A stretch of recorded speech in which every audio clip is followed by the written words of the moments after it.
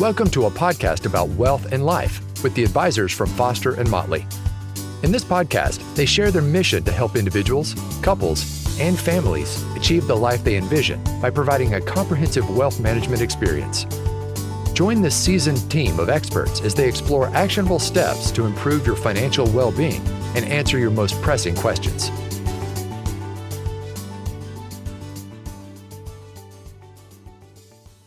Your family and those you care about will appreciate you that much more if you make sure your assets are organized and tidy. Now, that means planning for a time when you may not be able to make decisions, as well as how you want your holdings divvied up after your death. No, it's not fun to think about, but it is important. Estate planning documents and how they connect to your financial accounts are the focus in this episode of Foster and Motley's podcast about wealth and life. I'm Patrice Sikora, and with me are investment manager Rachel Rasmussen and financial planner David Nienaber. David, this is your first time with us, right? So tell us a little bit about yourself and why you became a financial planner. Well, Patrice, thanks for having me. I'm excited to join the podcast here. My full-time job, I'm a dad of 5, come from a busy household with a beautiful wife.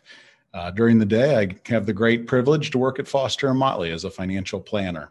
I guess when you think about what you want to be when you grow up, sometimes you have to rule some things out first. So pro golfer was at the top of my list, but the athletic ability just didn't have that in the cards. So to get closer to the game of golf, I worked at a golf course. And some of the members I met there, there were quite a few financial advisor, financial planner folks, and I just saw a lot of them and said, you know what? There's a lot of attributes I like about their personality and the work life, how they describe it. And then another key feature is just through family. My parents faced some issues that their parents didn't face about saving for their own retirement. And I could see some of the confusion around how do taxes and estate planning and retirement and all of those things tie together. So really from a pretty early age, I was certain I wanted to be a financial planner, and here we are. All right. And you like what you do? Love it. Couldn't think of anything else to do. I think if I won the lottery, I'd still be a financial planner. You'd have the money to do that with. Sure. Yeah. All right, Rachel, I know we met you briefly in the introductory episode, but we really didn't get to learn about why you do what you do. So this is your chance. Tell us a little bit about what made you want to be an investment manager. Well, I've been with Foster and Motley for over 7 years now on the investment team. And really what brought me to want to become an investment manager stems back from my time at Seton Hall, getting my MBA in finance. They had something called the CFA Research Challenge, and it was all about analyzing a stock and putting your big ideas in front of a panel of Wall Street judges. We got to do that at Bloomberg back in the day, and it was really exciting. But really what really drove me to want to be an advisor, not just an analyst, was a mentor I had back at Seton Hall. He was a wonderful mentor, and he was really interested in getting females involved in financial planning and investment management. And he took me under his wing, taught me the ropes, and helped me find my first job working for a brokerage firm, getting to help people manage their money, working with them face to face. It was really my entree, my first steps into the field. Mm-hmm. Sounds like in both cases, it was people that brought you into the field. Absolutely.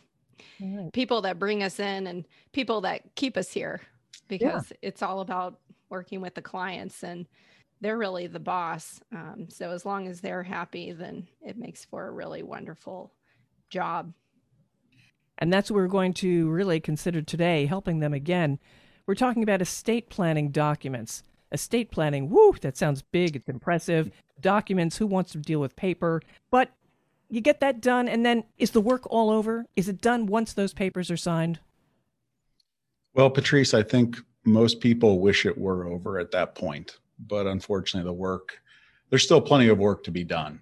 And it's the work on the back end of making all of the documents kind of work as you outlined, and the titling and the beneficiaries that really require a focus. But before we get into more of those details, just an important note about this podcast, and that is the topics we're going to discuss today really they're not meant to be used to make your own personal decisions. There's no one size fits all solution to estate planning. We are not attorneys, and nothing today should be construed as legal advice. But that said, Rachel and I have worked with a lot of families, and we've seen a really common pitfall around estate planning, and that's a lack of implementation. So I'm really excited to just share what we've learned from other clients and hopefully save some folks from the mistakes that we've seen with clients. Before we go any further, let's define what is estate planning. Well, most simply, it's planning for a time when you can't make your own financial or healthcare decisions. So that could be during your life, if you're incapacitated, or the more common thought of estate planning is that your will. It's what happens to my assets at my death. So kind of together, those two items encompass estate planning. And now we're talking about documents, lots of documents here. Tell me about that. Well, there's documents that you need. As I mentioned, they kind of fall into two main buckets: financial documents, a power of attorney to help you make financial decisions, a will, a trust, which complements a will. We can discuss that a little bit later on. But you also need healthcare documents. You need certainly a healthcare power of attorney so that someone can consult with medical professionals on your behalf if you can't. And in some cases, a living will falls into the other healthcare component that you need. So in general, those are the documents. And then you need helpers. You need to think of the people that are going to step into those roles in the event that you can't. These obviously would need to be updated. How do you know when to do that? That's where Dave comes in as a financial planner.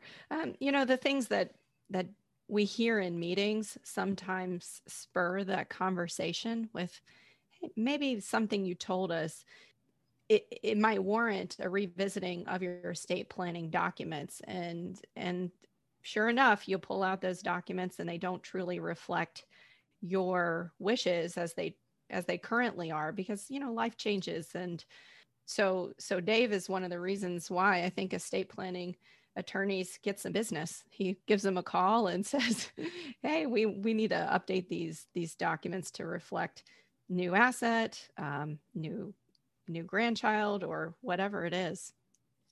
Yeah. And to Rachel's point, passage of time is always a reason for new documents. What you thought 7 or 10 years ago versus, life today can look very different. But to Rachel's other point, life changes, and you have marriages and folks pass away and your goals change. And whenever there's major life events, it's always a good time to take a fresh look at your documents.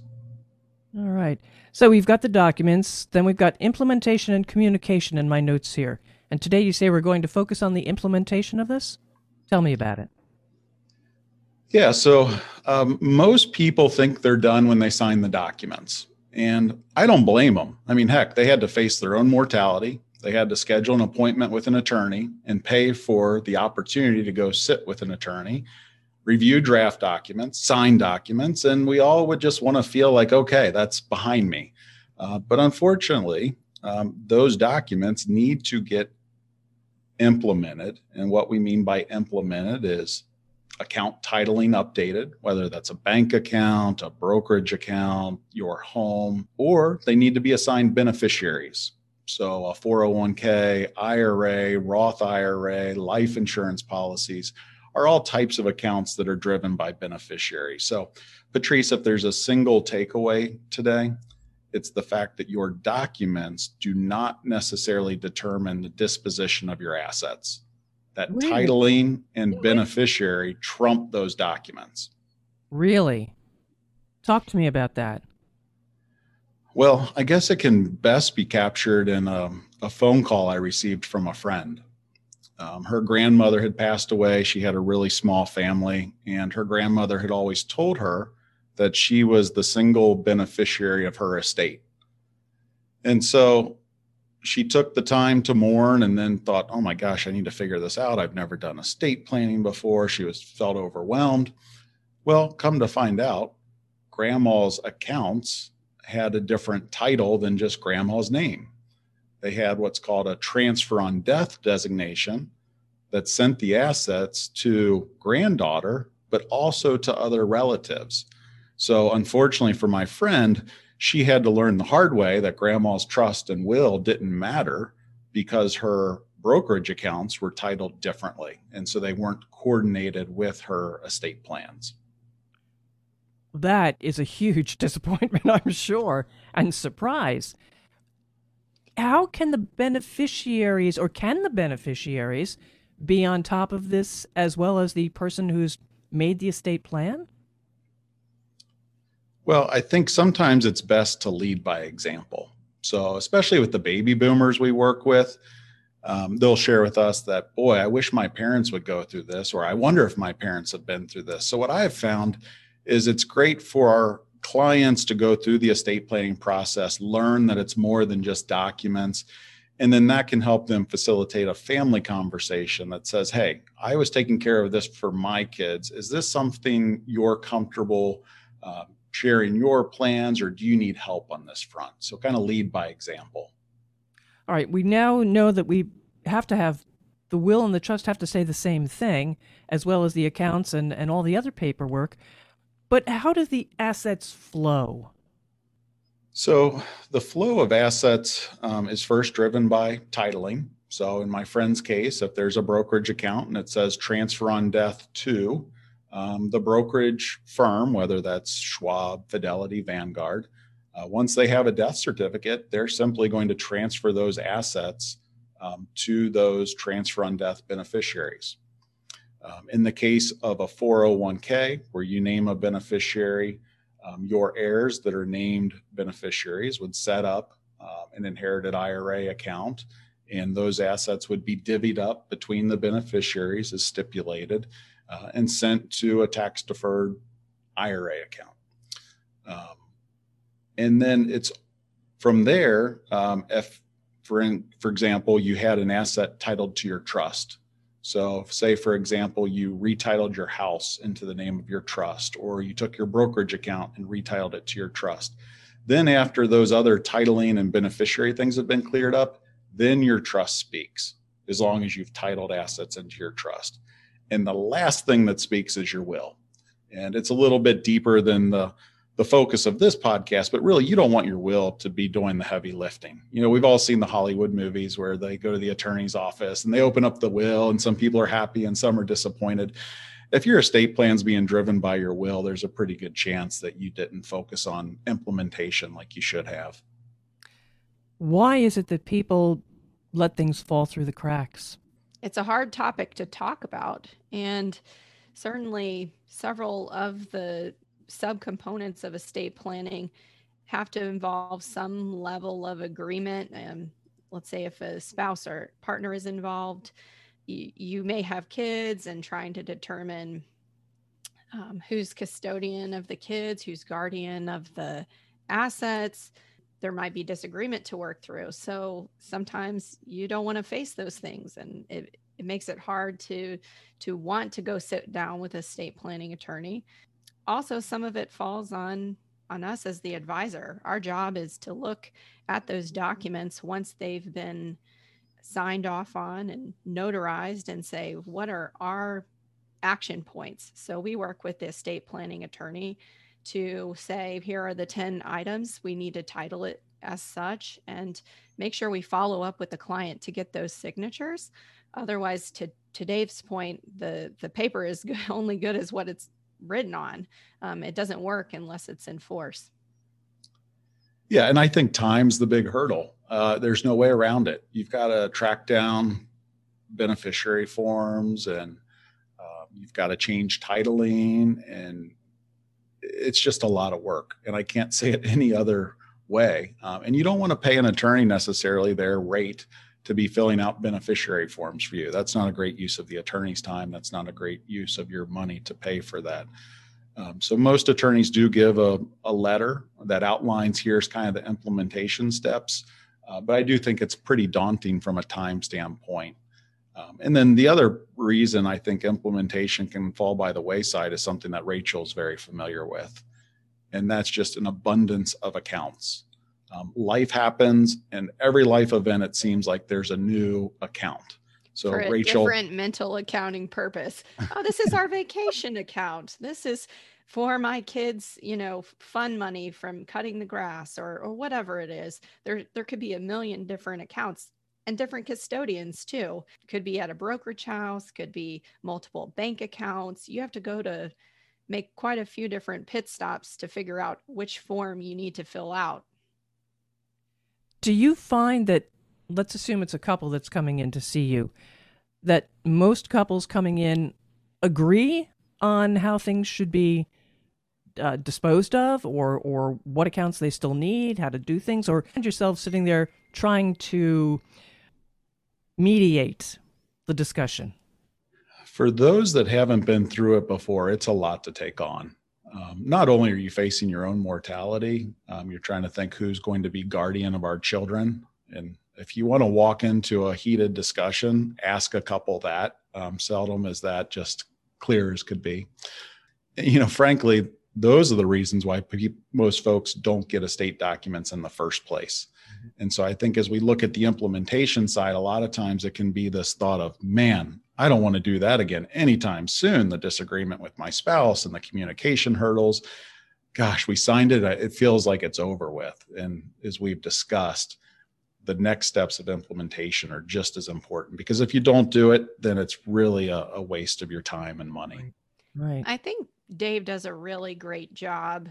And the other financial planners here, they at least prompt you with, here are the 5 decisions you should have made before you walk into the office with the attorney, saying, here, these are the 5 helpers you need. We call them helpers that you need to outline before you go and get those documents started, just to make at least the decision-making process somewhat streamlined with what otherwise would be a daunting task. Yeah, I think couples just need the space to have those difficult conversations. And it can certainly be awkward in front of a professional, whether that's your financial planner or your attorney. You just kind of need some guidelines on what should we be thinking about, and give the client space to have that conversation as a couple. All right, let's run down then for listeners assets that need attention. Let's start with bank accounts. They need attention in a couple different ways. Typically, bank accounts aren't titled to someone's trust. It can just be funny how you're signing checks, and most people don't want to be paying for their Girl Scout cookies with a revocable trust check. I don't know. It just seems kind of weird. So a payable on death or a transfer on death are common designations to act as a will substitute and to send that money to heirs directly without going through the trust or the will. One important thing I'll say about bank accounts too is it's great to put a power of attorney on the bank account up front. We've just seen really bad examples of a parent is incapacitated, child has been named power of attorney. They show up at the bank and say, hey, I'm power of attorney. Well, needless to say, the bank is not anxious to take their instructions on their parents' accounts. And there can be a lot of roadblocks before they can act on behalf of their parents. So getting a power of attorney on file with a bank, I think, is a crucial step. I would add brokerage accounts to that list as well. Rachel? Retirement accounts. So like Dave mentioned earlier, IRAs, Roth IRAs, inherited IRAs, all of those 401ks, they pass by way of beneficiary. So making sure that those beneficiaries reflect your wishes and revisiting that every few years, that's where you can engage your advisor and say, what does it say? Remind me again. And we can help map it out. So that you can get some help with those retirement accounts. Other things like life insurance, you also have to name some beneficiaries on those. You can name a trust. Obviously, we we use what the estate planning attorney recommends. We don't try to tell anyone what it should be, but make sure those assets are properly titled. And finally, your house. Dave might know a lot more about that than I, but you can put transfer on death to a trust for your house and make sure that that also aligns with your estate planning goals. I can imagine real estate might get real messy. Yeah, of all the accounts, that's really where I would lean on your estate planning attorney. They tend to be really active in retitling or adding a transfer on death to that. And the laws are just so different by state. And what works for a client in Ohio could be very different for their second home in Florida. So it's really important to get aligned with the attorney and use their services to get that retitled. That's just a more complicated area of the law. You mentioned power of attorney. Tell me about that. Well, there's really power of attorney. There's two types. One's called a durable power of attorney, and that really relates to financial matters. And the other is a healthcare power of attorney. So those are two documents that should be part of every estate plan. So basically, both of these are during your lifetime. So a lot of what we've talked about today is at your death, how do your assets pass to your heirs? Power of attorney is a document used during your lifetime to make financial and healthcare decisions when you cannot. Mm-hmm. So just like I mentioned with the bank account, it's important to get that on file with the bank so that there's no roadblocks thrown up when you actually need it. Healthcare is the same way. Those documents should be shared with your primary care physician. They should be shared with the people that you're appointing to be your helpers. Okay. It's happened a time or two where we've gotten a frantic late night phone call or email saying, do you have a copy of this? We're going to the hospital. Something scary has happened and I don't have time to look for this. So having a few of those documents at hand, saved securely, electronically, can be really useful. And don't forget these documents for your college age children as well, especially healthcare. I see so many clients surprised when their 20-year-old has an emergency procedure. They show up as the parents. They're accustomed to making those those healthcare decisions for them. And all of a sudden there's HIPAA roadblocks that are presented. So having those documents in place for children of majority over age 18 in a lot of states makes sense. And the healthcare power of attorney and financial power of attorney, they don't need to be the same person. You can choose different helpers to facilitate that role. Perhaps you have one son or daughter who's better with financial matters than another. You can have some flexibility as to who those helpers are. Yeah, and in both cases, Rachel, I think the key attributes are good communication and good organization, especially on the financial side. You don't have to be some financial expert. As long as you're organized and can find professional help, you can serve as an effective power of attorney. So often it's about asking the right questions, right, Patrice? Oh, yeah. Now, and I'm going to ask this. How is this all different from a living will? A living will comes into play near the end of life as you're incapacitated and can stipulate to what degree you want life prolonging care and nutrition. And this is another area where you really want to rely on your attorney's advice, and it's very specific by state.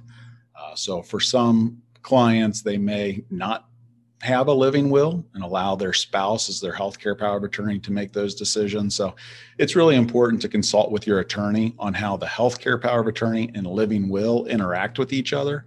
For example, in the state of Ohio over the last few years, kind of the priority order has changed on that. So you definitely want to be clear with your attorney on kind of what trumps what document and how that could be different in different states. And that raises the other point that if you move states, that's another time to review your documents as another kind of life-changing event. Oh, yeah.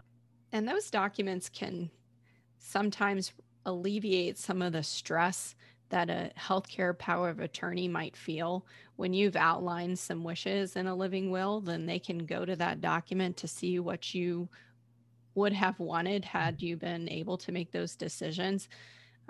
That's a lot of what this estate planning is about. making it easy for your executors to take action when they're going through some difficult things. The loss of a loved one is not something you want to be going through without some clear instructions. That's a great point, Rachel. Yeah, it is. It is.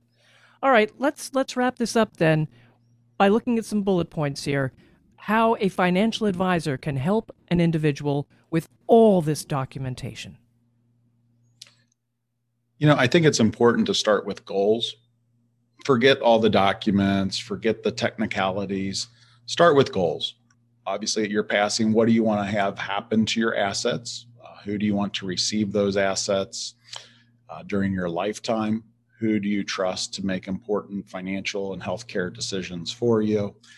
And then from there, back into a way to cost effectively come into an appropriate estate plan that's right for your life circumstances. And let's always start with simple first. There's no need to be complex unless there's family reasons or goals that require complexity. As time goes on, it will get more complex, I'm sure. Typically, yeah. This is great. Rachel, was there something else that you wanted to say to wrap it up for us? I was just thinking about the fact that it's nice to have an accountability partner on these to-dos. Oh. Checking in. It's like trying to lose weight when you have a coach, or trying to get stronger. Having a trainer is helpful. We just check in on these various to-do items and make sure that they get done. Make sure that the paperwork gets done to the extent we can help make that process easier. We do that. But really it's just checking in. Hey, have you signed these documents? And revisiting that every few years to make sure that they're up to date. So more like a partner than anything. Outstanding. How can listeners reach you if they've got questions and want to take this further? You can reach us at www.fosterandmotley.com, or you can give us a call, 513-561-6640. We are happy to help. And that's great. Rachel Rasmussen, David Nienaber for Foster and Motley, a podcast about wealth and life. To know when new episodes are available, subscribe, and of course you can always share. I'm Patrice Sikora, and let's talk again later.